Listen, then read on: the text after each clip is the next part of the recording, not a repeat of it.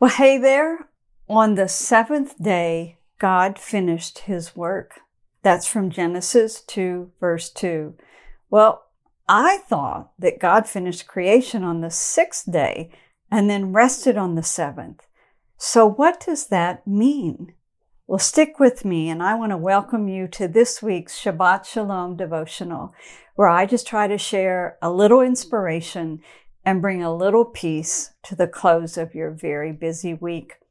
Let's read that verse in its entirety. Genesis 2, verses 2 to 3. And on the seventh day, God ended his work which he had done, and he rested on the seventh day from all his work which he had done. Then God blessed the seventh day and sanctified it, because in it he rested from all of his work which God had created and made. You know, the ancient rabbis taught that just as heaven and earth were created in 6 days, that rest was created on the seventh day. Now that's an interesting thought, isn't it? We think of rest in negative terms, that it's the absence of something. It's the absence of labor and work, the absence of strife and maybe fighting, distrust or fear. But the Hebrew word menuha or menuha means much more than that. And creation was actually incomplete without it. So what is this menuha that was created on the seventh day? According to Rabbi Abraham Heschel, menuha is a positive term.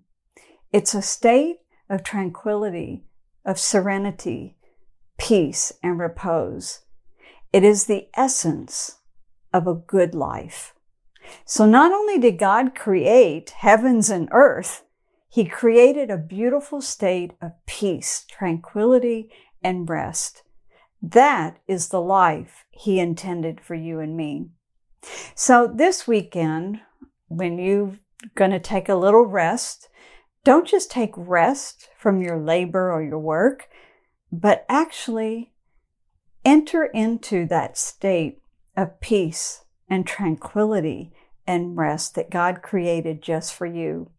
Now, how can you know this state? How can you enter in to true peace and tranquility? Well, it's by knowing the Creator God, being forgiven for your sins and trespasses by Christ Jesus, and receiving the power of the Holy Spirit into your life.